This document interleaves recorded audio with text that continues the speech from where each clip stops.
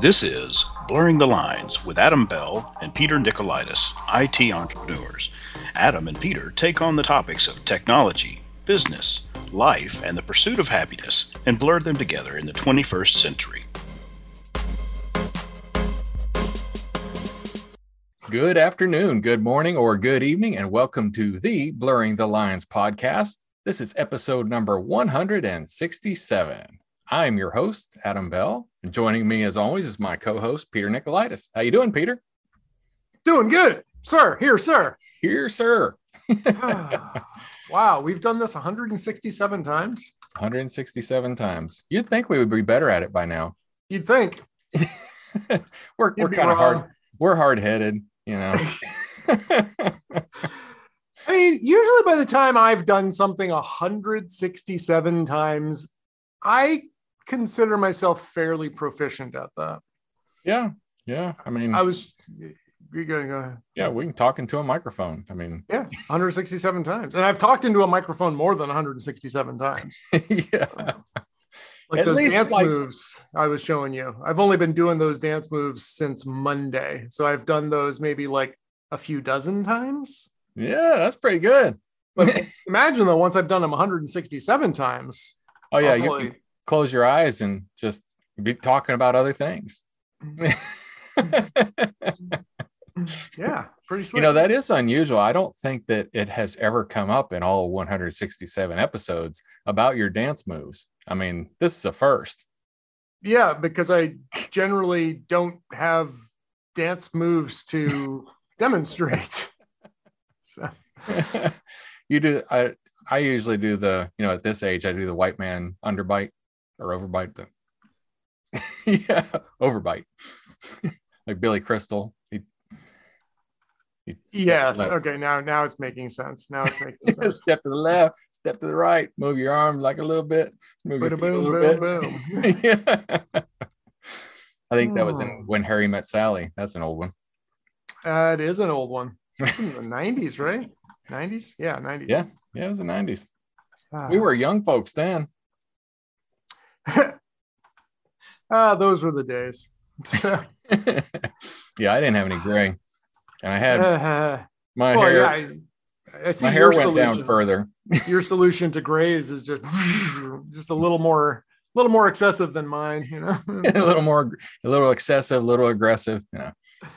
Plus, you know, I really hate combing my hair. I hate that's yes. There's a trend also for people in information security. A lot of them tend to be bald or just like shaved head. And the ones who shave their heads are like, I don't have time. I work so hard. I just do not have time. I need those like 6 or 7 seconds that I get back by not having to shampoo.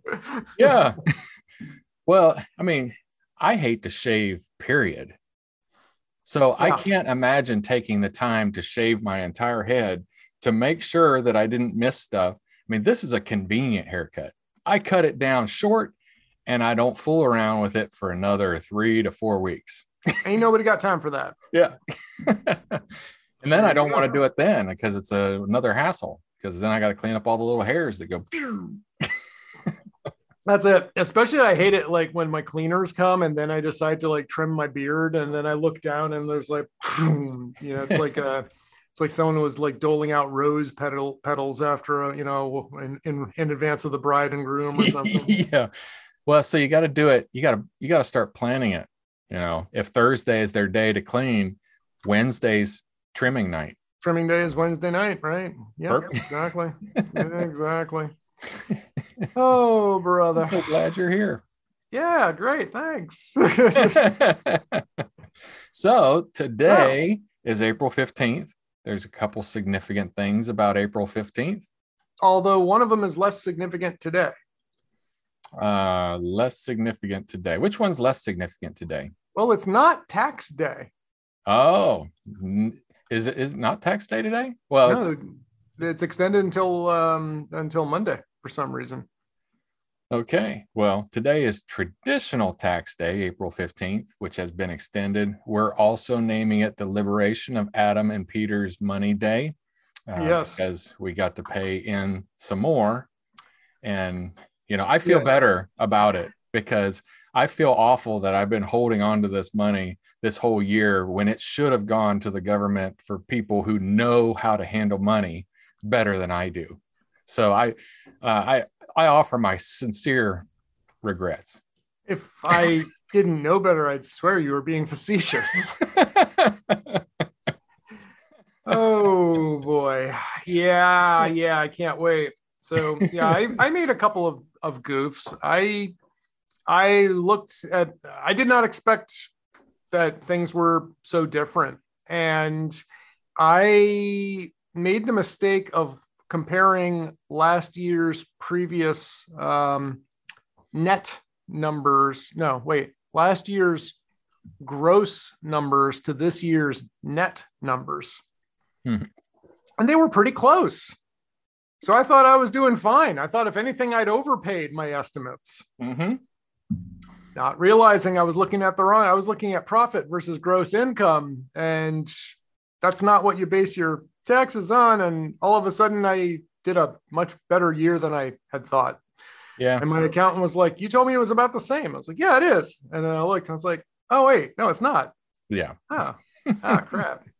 So yeah, large Uncle Sam's getting a nice, I'm sorry, big fat paycheck coming his way today. So yeah, I've made similar mistakes, and it is difficult as a business owner because I don't have the exact same salary that I had last year because, like you said, it's based on company profits or company gross income, and then where that number can sometimes get squirrely. So make a best number. My CPA makes a best number. And so like last year I paid too much. This year I paid too little. So we made an adjustment of what we need to pay. And then, so hopefully next year it'll be close to zero. And it was really not that bad this year. I mean, considering, we're making an estimate of how well is your business going to do this year in, an up down economy. Just imagine if we were like the board of directors of a publicly traded company having to make these sort of forward-looking statements. Yeah. Well, yeah, it would be crazy. I mean, you look at, we talked about the new commerce edition of Microsoft. Their move was to regulate their income, to essentially establish a monthly recurring revenue that they could count on for the next year, that they could also report to their shareholders and get a handle on taxes a little bit better. I don't know that was their motivation. And to make more money. They're in business to make money. I was gonna say, let's be honest. Their bottom line motivation was to make more money. That's why they did this, right? Yeah. And okay, to be fair, they had not raised their prices in a long time, right? And they were just the first to really drop the bombshell. I've noticed others, like Dell, Lenovo, other hosted services. Everyone's like, hey, prices are going up. Yeah. And I did the same thing. My consulting rates have gone up because everything else goes up, right? So that's the way it is. Prices are not set in stone, and we do get used to the idea that prices will stay the same. Sometimes prices go down thanks to economies of scale and improved efficiencies, right? But also sometimes prices go up, right? Like, I don't know the last time that I ever went out to like buying a new computer, for instance. Historically, prices have come down for computers and technology. But I don't remember the last time that I went out to restaurants and observed that prices were cheaper than a previous visit. That just generally doesn't happen. Sometimes there'll be like little fluctuations, like, oh, the price of beef is way up or something, but in general, used to cost, make up numbers, right? An entree used to cost $10 and now it costs like $30. And of course, if you start to upscale your restaurants a little bit, now an entree costs $50 or $100 or, so in general, I observe prices generally tend to go up. Did I tell you about my car tires last week? We did. So we talked about your Amazon returns, and then you ended up getting them. So are they on now? They're on my back deck. Oh, lovely. I mean, that's very good place for them to be. Yeah, that's great. So I was able to cancel the order because Amazon was like, yeah, we don't know where these tires are and yada, yada, yada. I called a local tire shop about a mile from my place, a little over, half a mile away from here. I said, look, I got new tires. Can you install them? They're like, yep, $25 a tire, mountain balance. I was like, great. Let's just do that. So not dealing with any of these big chains, not trying to have Amazon coordinate stuff for me anymore. But speaking of coordinating things and prices going up, I've decided that it's time to remodel my kitchen. Yeah, we talked about that. And I have not yet taken the plunge to actually call anyone other than my friend Jack, who used to do this kind of work, but doesn't do this kind of work anymore. And so, yeah, I gotta make a trip. And, most people who are in the pros in the business generally are like, yeah, Home Depot, not so good. But my contractor friend did say that Home Depot does have some good stuff, but they generally just lead with all the cheapest stuff. So I'm like, kind of torn. So yeah, my running buddy did just go to Home Depot for his new cabinets. So I'm kind of like, maybe I'll just wait and see what he says. Yeah, I've bought cabinets from Home Depot, but that was, a good 20 some odd years ago now. So what I got were okay, but I've gotten better before. It's funny. I've done enough renovations now that, I've thought in my mind, like, well, solid wood doors and stuff like that are just, one piece of wood with actually trim, and like, why don't we do it like that anymore? Well, we don't do it like that anymore because one piece of wood warps. One piece of wood breaks. So this engineered MDF wood and particle board stuff that we put together is heavier, but it's not going to, now if you get it wet, you're hosed. I mean, don't get it wet, but it's not going to shrink, swell, warp, do all the things that just regular wood will do. It's mostly glue. It's a plastic door, really. Plastic door. So.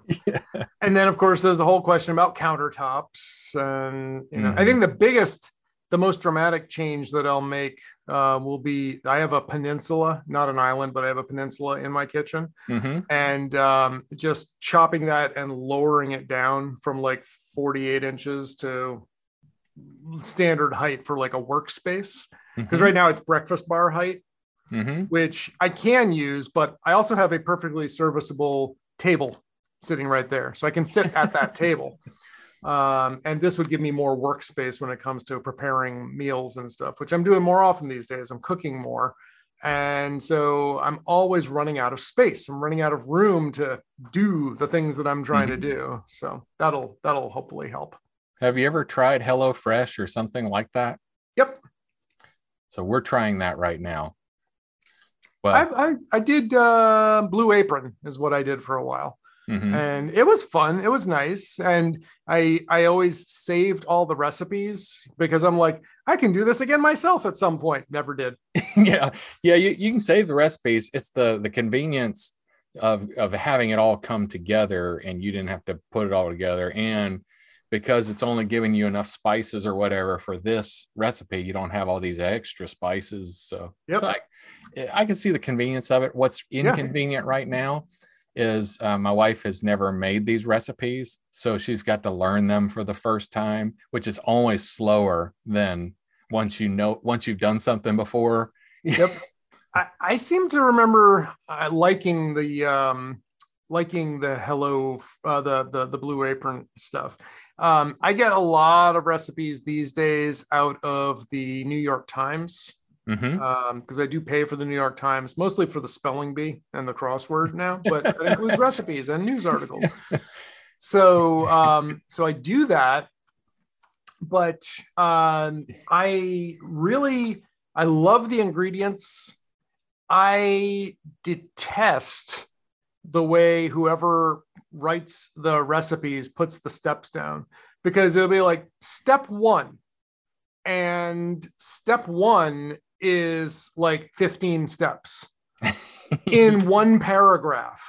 So it's like step 1, pour the eggs into the bowl, add the cumin, salt, and pepper, stir until it, beat until it is fluffy, add the blah, blah, blah, do this. While you're waiting for this, turn on the oven and preheat it to 450 degrees. That's step 1. Yeah. There's only 3 steps. And so I always end up missing something. So anything that's more complicated than, like 5 steps, really 5 steps, I always will copy and paste it into a text document and break it down into the actual number of steps. And then things go so smoothly. Yeah. But it's like Microsoft documentation will frequently say stuff like, select horizontal line from the insert menu. Nah. Okay. No. Click insert, click horizontal line. Yeah. Don't, it's just like, what kind of idiot writes directions like that? Like, it's like, put away the bread after you've made the sandwich.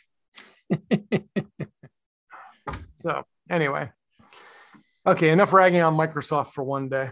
Yeah. Well, and I think I mentioned today is also Good Friday, which is not the 15th. It's just how Easter fell. Yes, but Easter is coincidentally still on a Sunday this week, this year and this week. So that's yeah. Actually technically next week. So. I hope Thanksgiving's on Thursday too this year, because that's so convenient. It does work out better that way. So okay. Good Friday landed on a Friday. Amazing. That's good. That's good. So I've recently been playing with DKIM, DKIM, domain keys identification manglement or something. Management? Yeah, sure. Let's go with that. I actually don't even know what the acronym stands for. I just know what it's supposed to do. It's domain keys identify. I always forget the mail. Identified mail. There you go. Yes. So the holy trinity of like not having your email spoofed are SPF, which is Sender Policy Framework, where you essentially say, hey, these are servers that could send email for my domain. And that used to be great. All right. But apparently it's not as good. And then DKIM came along and said, well, we will now digitally sign emails coming from these servers that you claim to have. And on top of that, you list these in DNS records. So if you are a receiving mail server, you can check the authenticity and say, yes, not only is this a valid server of Adam's, but Adam signed it with this certificate. And yes, I can tell that really is him sending it. And that way, if I get email that's coming from evilbadguy.com spoofing you, I can just say, doesn't look legit, reject, right? Yeah, I miss the days when I used to, so what Peter's talking about, I used to be able, from a command prompt, go to Peter's mail server, log in, not necessarily log in, but connect to it. And from a terminal session, I could send Peter an email from himself, from his mail server, and there was no authentication whether it was real or not. Yep. And that's something that was known as a phenomenon known as an open relay. Yeah. You got mail for me? Sure. Great. You're pretending to be mail from me? Sure. We'll still take it. Great. Bring it on in. That's awesome. Send it. So what got me down this road was a client of ours was running this. They've got this app and they're routinely getting blacklisted, right? So their mail server is getting blacklisted. And because we offer some shared hosting, that would mean other clients would also get blacklisted. Now, the funny part is no one ever noticed except the client themselves, right? So none of the shared hosting people ever complained about their mails not going through, anything like that. Mm-hmm. But this one did. And he looked at it and he said, "Oh, you really got to set up DMARC, which is another extension onto DKIM, which is domain messaging authentication and reporting and conformance." Conformance. Nice. Yeah. That's a good word. And I was like, okay, so what happened with all that stuff? So I started diving into it, looking around. I was like, yeah, we really do. It is time to clean up and revisit all of our, email offerings and really clean this up. And if you use something like a hosted exchange service like Google, M365, or other hosted exchange, most places have like a little click, click, click, and they generate the keys and it's good. But you generally, if you do it all in one place, they may do everything for you. Otherwise, you have to still update your DNS records. Mm-hmm. So like if you have your email and your DNS hosted with Amazon AWS, and you have your DNS and your email hosted on Microsoft, then it's just like click, click, click, and we're done. Yeah. And it's great. But if you have anything separately, then it's a separate step. And a best practice for DKIM is that you're supposed to rotate your keys like every 6 months. Because so you win.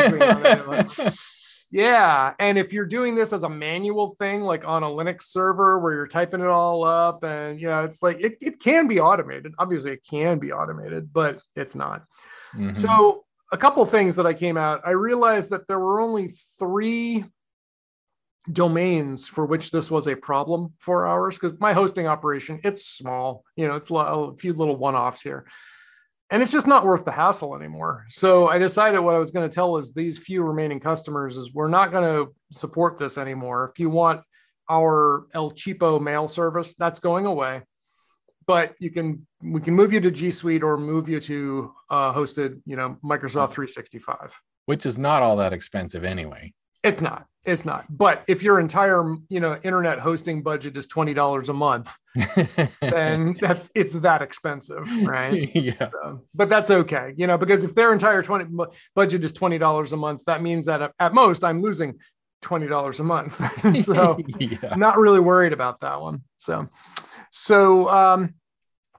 then I started looking at it into the problem, and I was going up based on what the client had told us, because he said, well, you've really got to get your DMARC all fixed up and blah blah blah. And so I looked into it, and I realized that I started looking at some of the rejection emails that we were getting, mostly from Google, and Google says, we're rejecting these emails because they are likely spam based on the contents. Mm-hmm. And I looked, and they were spam. They weren't likely spam. These were just spam. Yeah.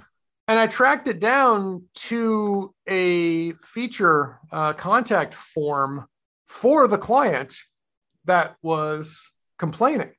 Mm-hmm. And I said, So the problem is that they have this interface where you can fill out a web form, and it interfaces with their application that they provide on the back end. And it's something we wrote like 20 years ago, more than 20 years. It was like 1999.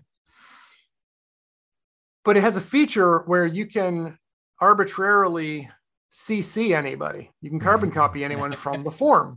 Well, spammers just go in, put in garbage in the field to interface with their application, which their application rejects. But our web server was happily taking the emails and copying any arbitrary recipient. So essentially, that web form made our server into an open relay. And I got a script for you. and I just said, I looked at it and I was like, I can't believe we're still allowing this. Like 22 years ago, sure, fine. I was like, all right, this has to stop. And he's like, well, is there any way we could support it? And I said, yes, but it means we have to set up a mailing list.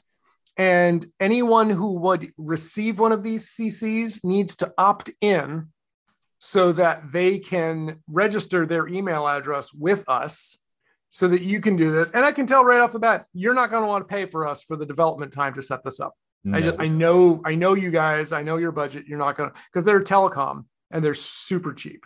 Mm-hmm. So they're not going to want to do that. I said, and the apps that are using this is a few of their larger customers, they're hospitals. And I said, well, what they should do is they should internally host the contact form, interface with you by sending their message to your application, and then using their own internal email server to send the email. And then this problem just goes away. Mm-hmm. But in the meantime, I did revisit and found out that DKIM for a number of my hosted clients was either not ever set up or not set up correctly. Mm-hmm.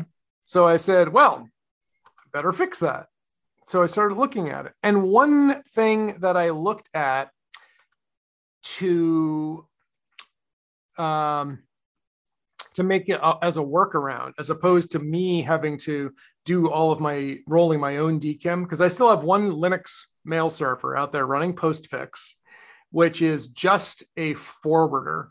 A few clients were too cheap. They didn't, want to pay for their own email. They're like, I want to keep my Gmail, but I don't want to pay anybody for it. And I don't want to pay Google, right, to host my domain. I just want to be able, you email joe@example.com and it forwards to joeexample@gmail.com. And so I have had this little Linux, Linode box standing up for years that all it does is it just takes an email and it forwards it. Mm-hmm. Well, these people receive spam. They sign up for whatever and they start getting spammed. My server takes said spam and hands it over to Gmail or hands it over to Earthlink or Hotmail. And Gmail, Earthlink, and Hotmail look and say, you're sending me spam. I'm going to blacklist you. Yeah, I don't want to talk to you anymore. Right. And then the client complains to me that they're not getting their emails.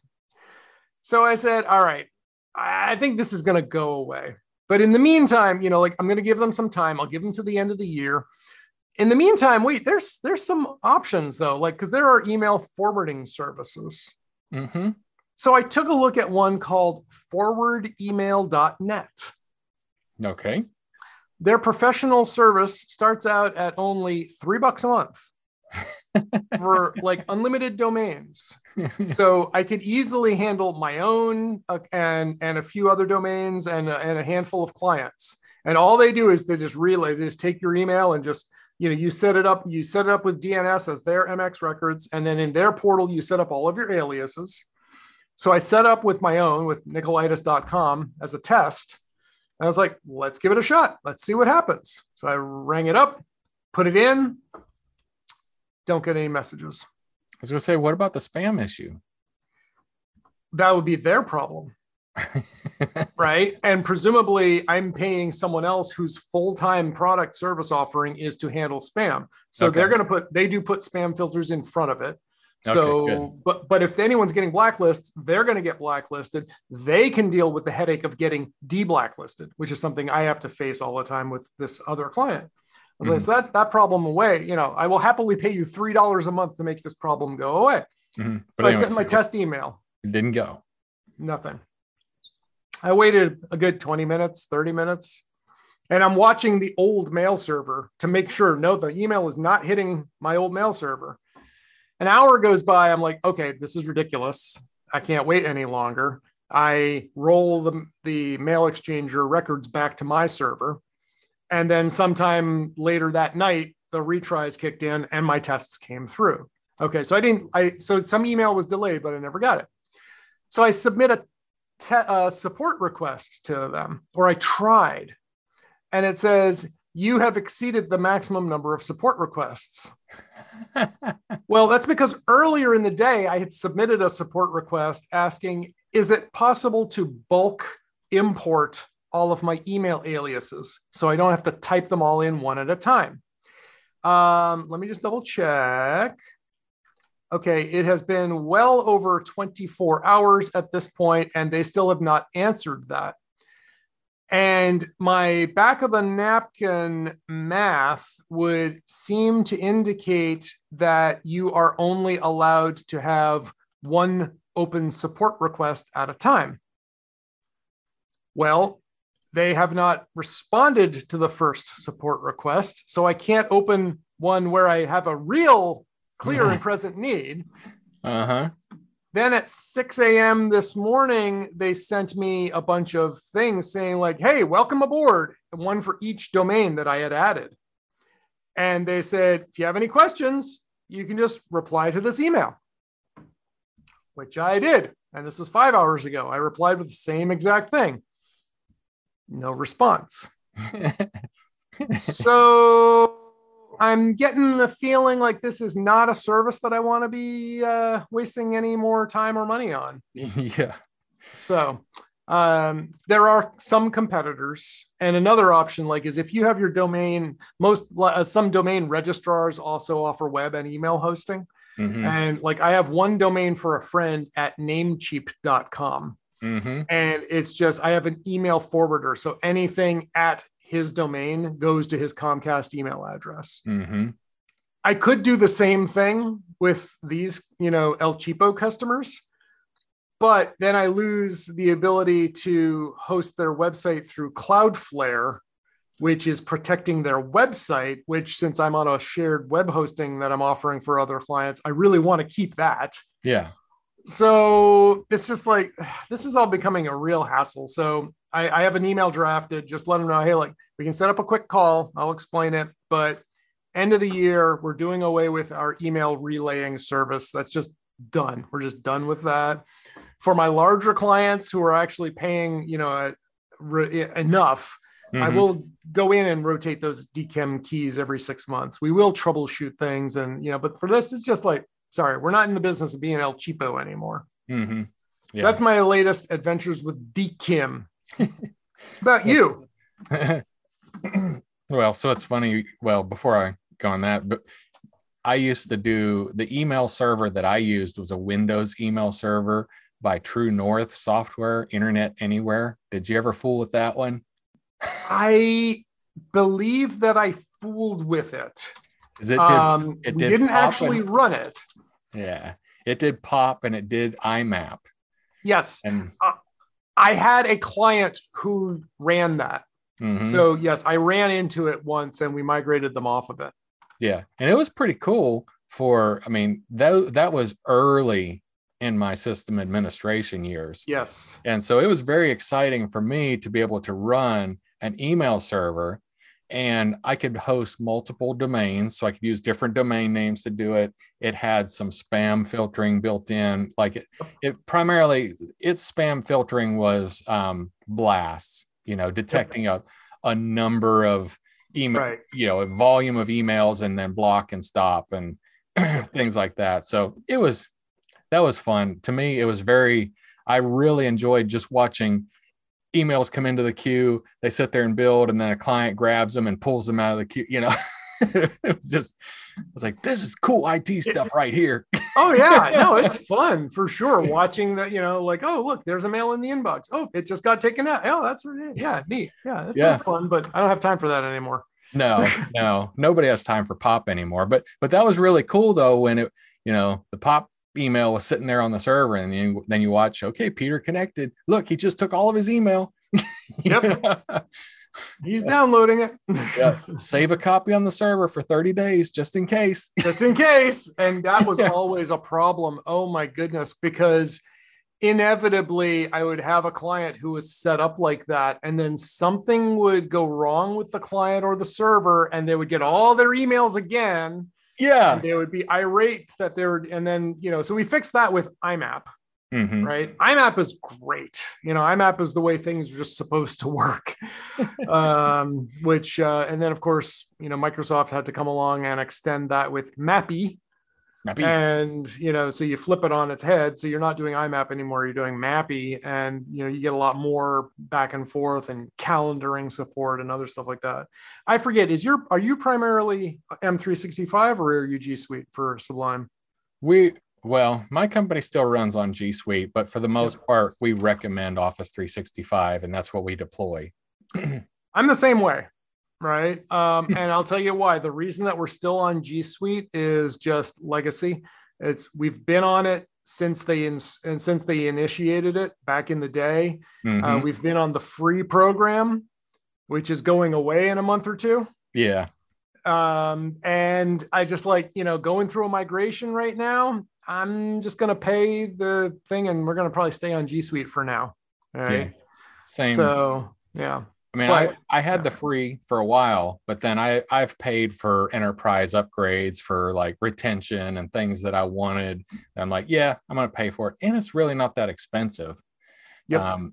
But the biggest thing is if it had the Office suite is included as part of Google, then I would do it. And you know how difficult it is to try to get to somebody to engage with Google Docs and Google Sheets and say, you can do all these things there.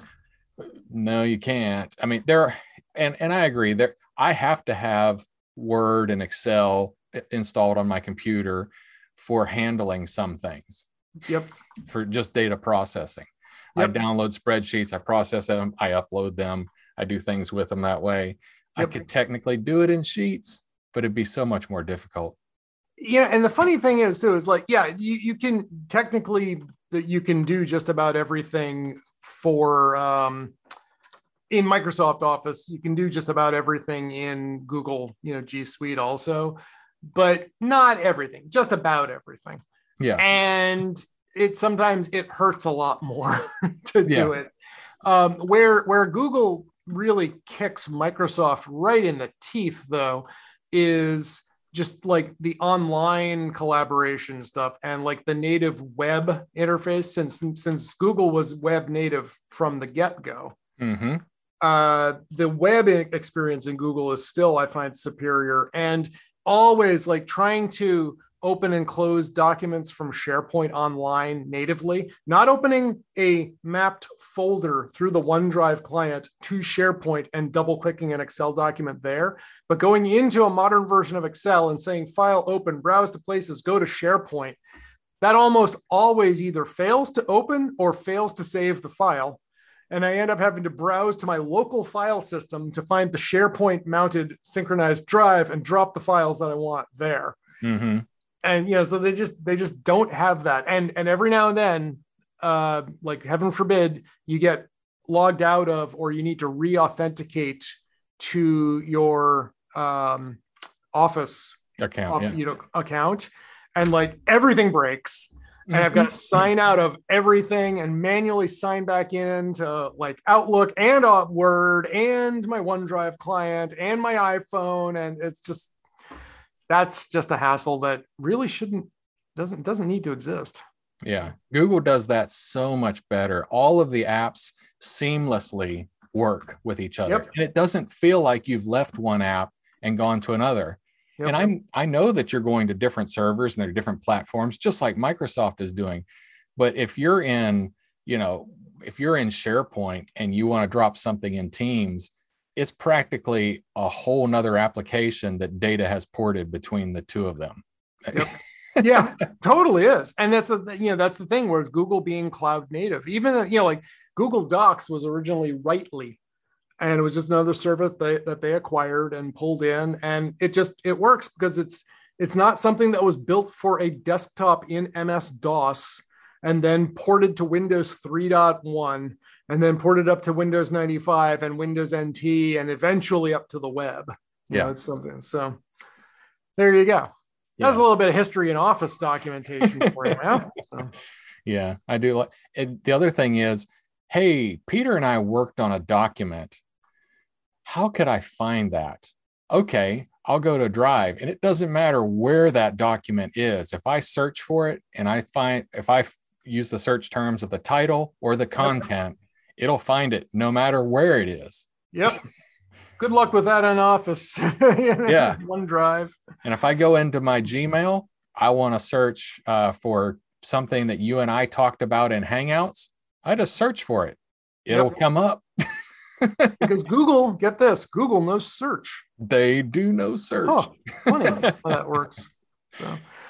So back to your DKIM question.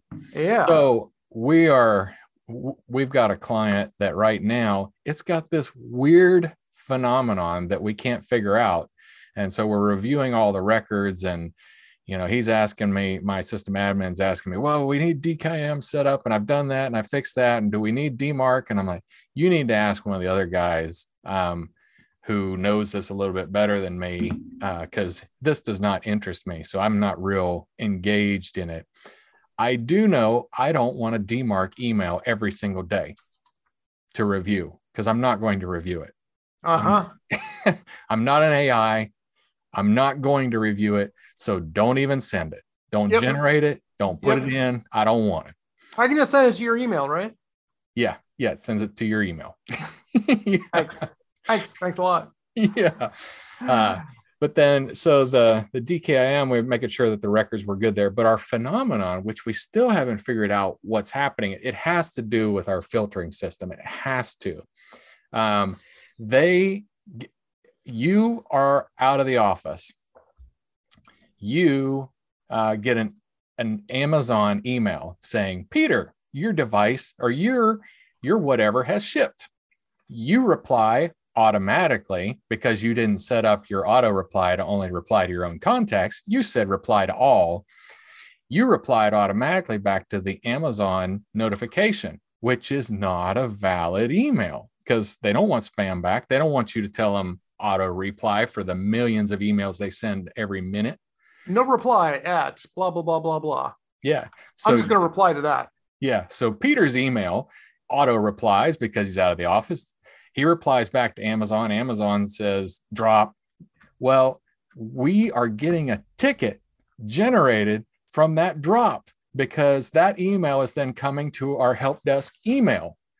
We have no idea how it's getting to the help desk email. How does it even know the help desk email exists? Because their domain and our domain have never touched. I mean, it's not like, well, we used to be on the same server. No, they're on Office 365. They've always been on Office 365 before they were ever a client.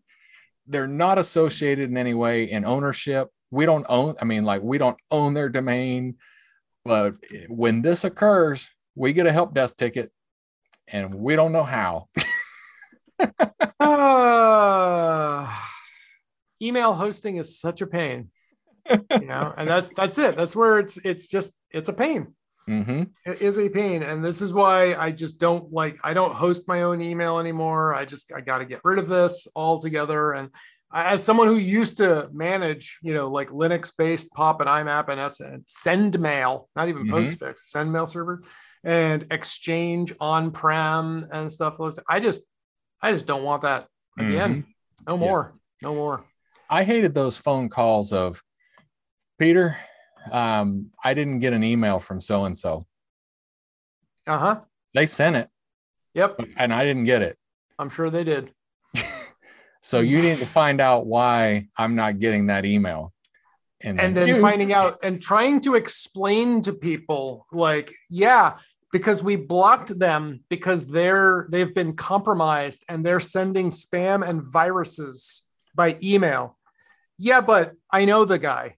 Yeah. And we know we want that email. And I just talked to their IT guy and he says they've got it fixed.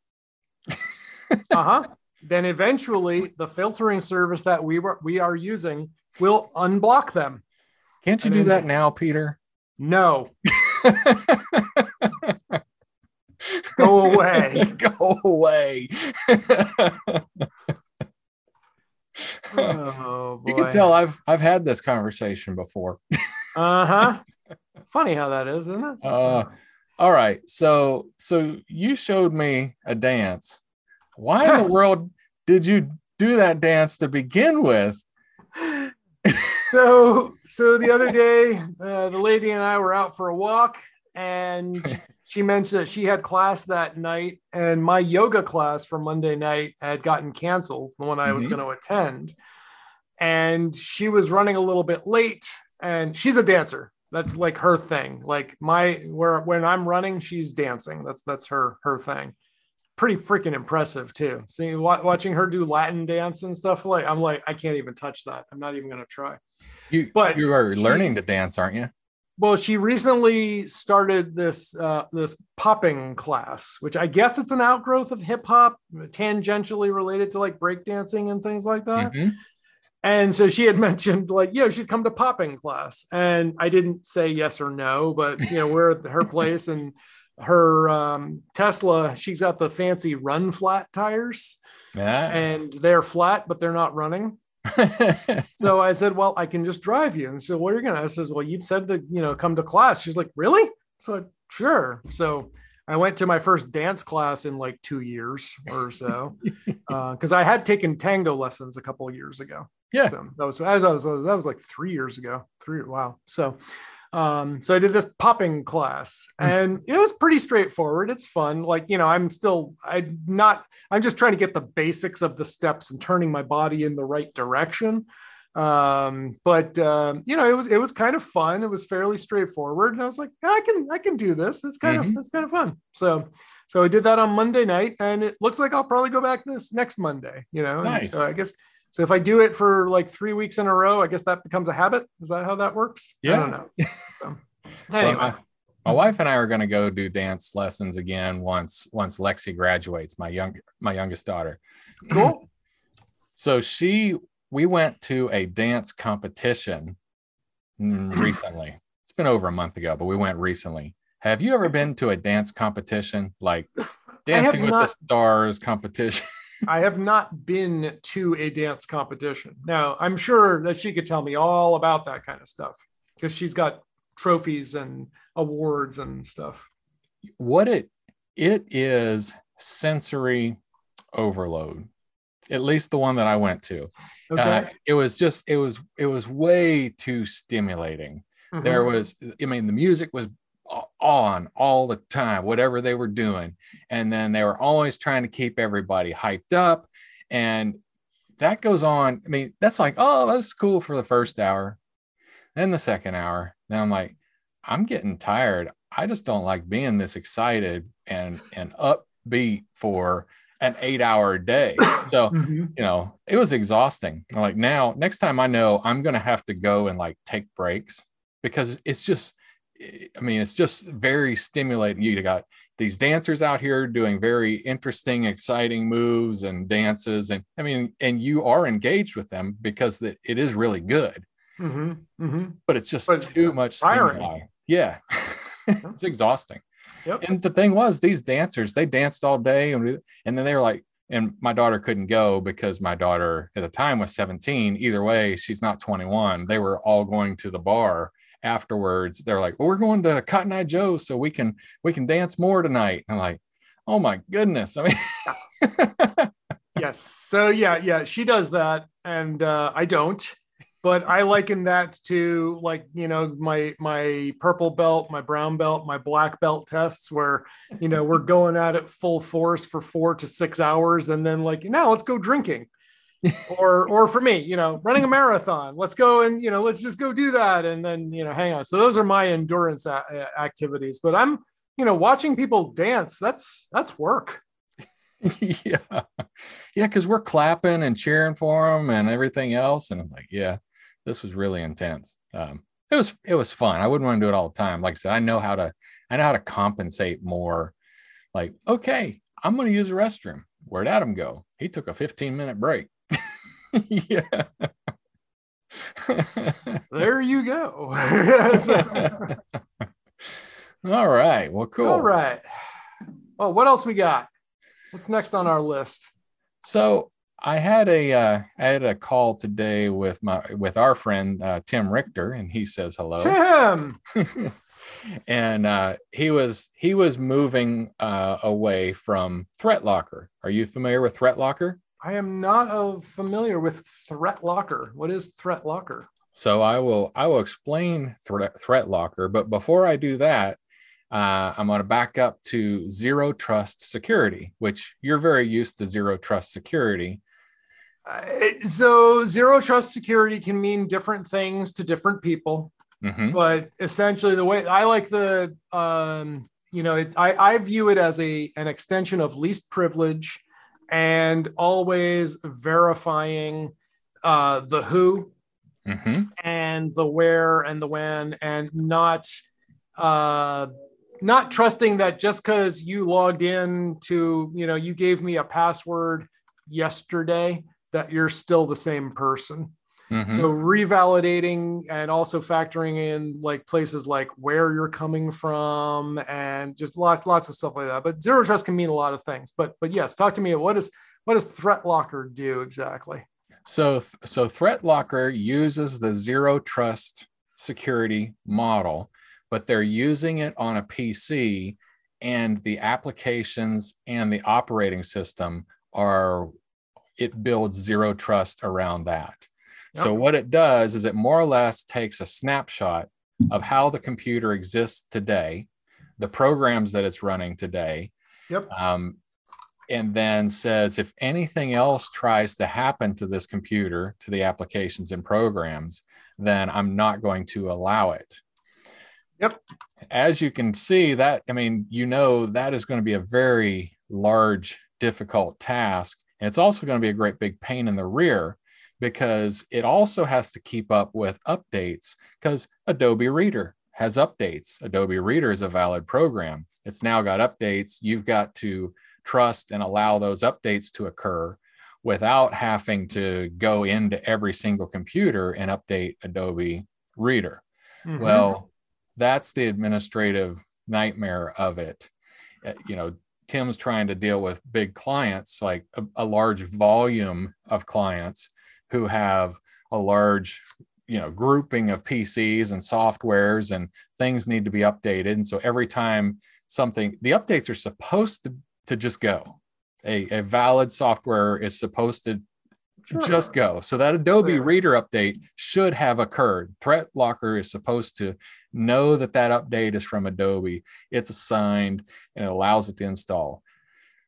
But it doesn't always work exactly the way that it does. Or if you need, as a user, to add an add-on, well, that wasn't a trusted application. So it's got to be added. And it's a big administrative headache from maintaining that in a dynamic environment. Now, I would say that it does have its place. There would be some places where this would be perfect. If you're talking about a point of sale system that doesn't change from day to day, but is actually a PC, this would be great for that.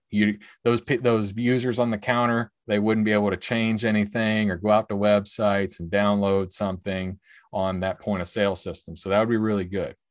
Bank terminals. We work with credit unions. Having that on a bank terminal where you can't possibly have any other software that could possibly steal your information from scraping their core system. I mean, that'd be a good application of ThreatLocker. Yes, I'm with you. Now, if you were a marketing executive and was doing software image development, that would be an awful program for you. Yes, because you're changing everything all the time. Yeah, you're changing fonts, you're changing, resolution stuff. You're always going to be messing around with things that you've got to be able to change dynamically to do your job. So it's lousy. So the ThreatLocker would love to be able to say, and they do say, there's no need for antivirus with us, because antivirus, you've got heuristic scans, you've got all definitions that you've got to maintain. Yeah. And they're right. They are right. If you're full on whitelisting, only trusted stuff can run. Yeah. Great. Don't need antivirus. Don't need it. But, it's like utopian societies. I mean, communism's perfect if everybody shares and there are no greedy people. Yeah. It's great. It works perfect. Works perfect. Sounds good. Unfortunately, there are greedy people in the world, and it doesn't work because we are people.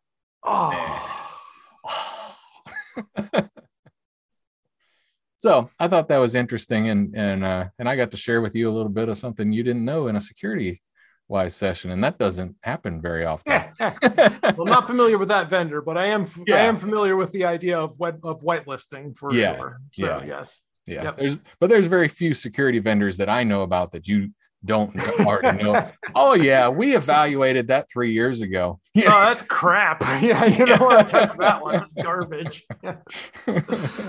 Oh, brother. Well, cool. All right. What else we got? Let's see. We did popping. We've got other things that are probably run long now. You still running your ultra running shoes? Yeah, my ultras.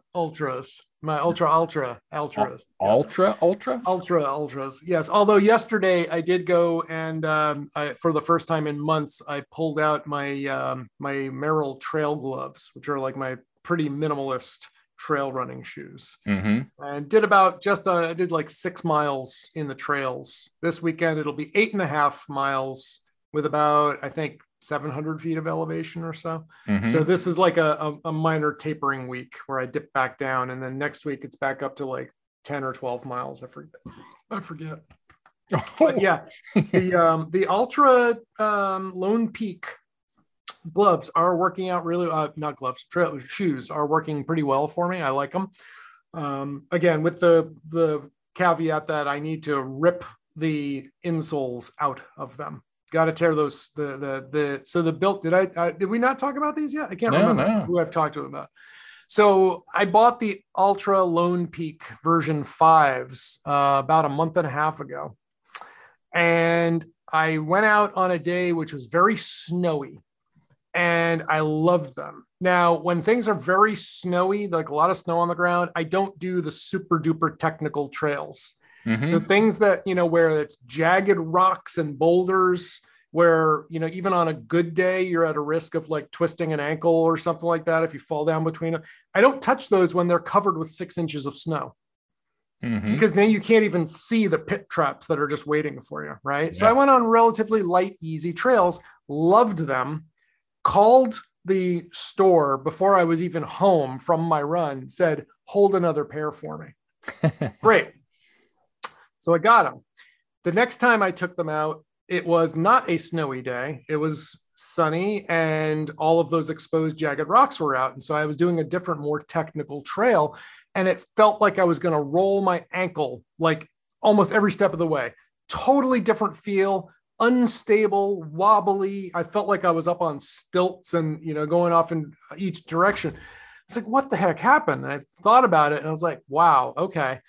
Well, maybe it was just a bad day. Let me try another one. And I did it at the same time, similar type trail, same experience. I was like, this is not fun. I don't like this. I'm not having fun with, this is a bad experience. Mm-hmm. So one of them was in pretty good shape. The one that I worn that one time out on the snowy day, I'm like, they'll take these back. I could do that. But the other ones were, lighter in color. They're all scuffed up and scraped. And I was like, they're not going to take these back. So what can I do? Like maybe I'll just wear them in the wintertime, in which case I have like 5-year supply of shoes here for those days. And then I was like, wonder if I can pull the insoles out. And sure enough, it's got removable insoles. I just yanked them out, went for a quick little half-mile technical trail run to test them out. They're great. Perfect. Love them. And so I ripped the insoles out of the other ones, and these are now my go-to, like hardcore trail running shoes. And they've got some serious treads on these things. They're like claws. So so I do like the Ultra Lone Peak Trail version 5 trail shoes. I did not try version 6 because I got a closeout deal on version 5s, mm-hmm. but they're fine. They're not minimalist, which is my normal thing. But they're pretty slick. So I'm liking mm-hmm. those. Cool. Yep. There you go. All right. Well, this week I didn't do CrossFit. I did yoga every morning.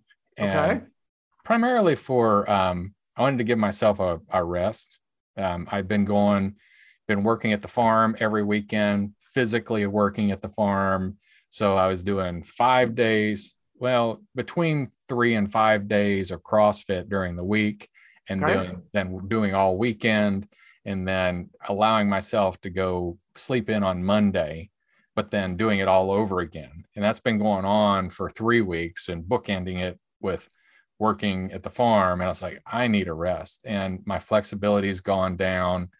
Can barely touch my toes again, even though, when I go CrossFit, I always stretch before and I stretch after, but it's not the same as doing a dedicated yoga session. Yep. So this week I focused on that, and my flexibility has gotten slightly better. The worst thing I can do is, caterpillar pose. That one's, I am so stiff. They're like, why don't you lean forward? I'm like, I am leaning forward. I need a block. And I really need like a half a block, because I just need to, because if I get too much on my block, I'm so stiff that it actually hurts my knees a little bit, the stretch. You can always bend your knees a little bit too. Yeah, and bend my knees a little bit, and that'll help. And you can also do that standing up too, just ragdoll pose. Yeah, and so I have found that I can't do that cold. Like my back is so stiff. If I just bend over, it just hurts. So I've got to work up to that. And it's funny, the guy that I usually do, Travis Elliott, he's got videos and I like his stuff. This particular set I was doing this week starts with that as the first move. Okay. And I have to just do that one later because I'm too stiff and it hurts too much. So I have his book, but I've never gone through any of his sequences or anything. He's an interesting dude. I mean, he's definitely a granola yogi. But he does say some interesting things, like when he has good banter. Okay. While you're doing the yoga, he'll say, and so says that the three tenets of this are, XYZ, and he talks through them, and they're like, well, yeah, I wish I had more patience and compassion and simplicity. I would like that. It sounds kind of vaguely familiar. It sounds vaguely like some stuff I might talk about. Talk about compassion, about for yourself when you're in one of these poses. Yeah. So don't try to kill yourself in this pose. That defeats the purpose. Yeah. So he, like I say, he's got pretty good. I don't know what you want to call that, banter. I mean, banter is not the right term, but audio content. Audio content. Yeah, but I like his yoga sessions. Cool. All right. Well, maybe I'll revisit one of his. Maybe I'll check his stuff out. I always like extra fodder for banter and stuff like that. So I think he would be right up your alley, though. I mean, as far as like in your section of the woods. Yep. Well, he is a Kripalu instructor, and they're right out in Western Mass. Oh, okay. Yeah. So cool. Yeah. All right. Cool. I'll put that on my list of things to do. Oh, now I remember. I knew there was one more thing I wanted to chat with you. I wanted to remind you about a book called "He Who Fights with Monsters." It's of course a Dungeons and Dragons base, like, a guy's in his regular world, gets sucked into a magic world, you know, and the character he's essentially a good guy and a geeky guy with his own personal quirks and issues. And the very first episode, he's talking about his, scene one, he gets sucked into the other world and he's like, where are my Darth Vader pajamas?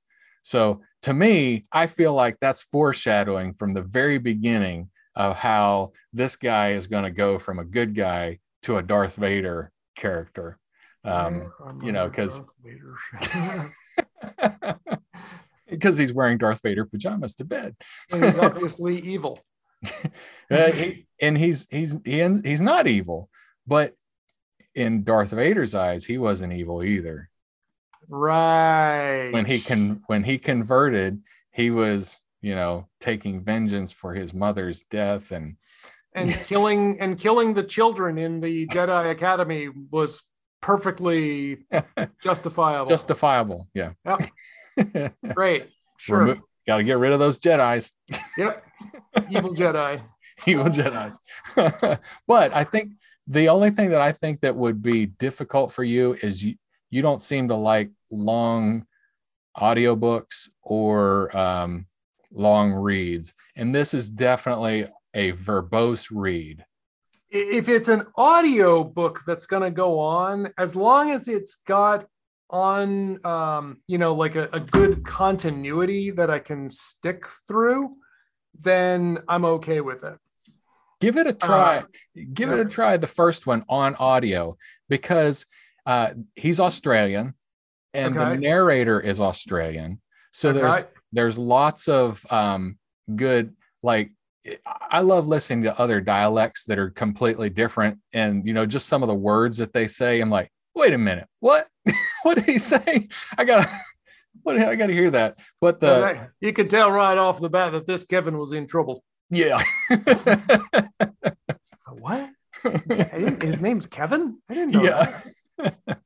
But you'll like, the narrator is consistent through all the first 4 books. I just downloaded the 5th book. And the narrator does a really great job with him. Okay. And he does female voices and you don't notice it. I mean, you just kind of get used to this character. Some people do it really well. Sometimes I don't like to hear a woman do a man's voice because I don't think they do it real well, or they're trying too hard.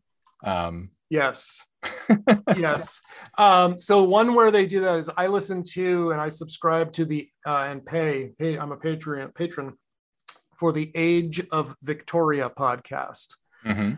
And I usually use that as fodder for when I run Rippers games in Savage Worlds, which is set in like Victorian England, where the villain, I've talked about it on the show, the villains are like werewolves and vampires and Frankenstein and all the classic Victorian era villains and stories there. Mm-hmm. Sherlock Holmes is a hero, and so I listen to the Age of Victoria, and he will frequently read passages from Victoria's diary.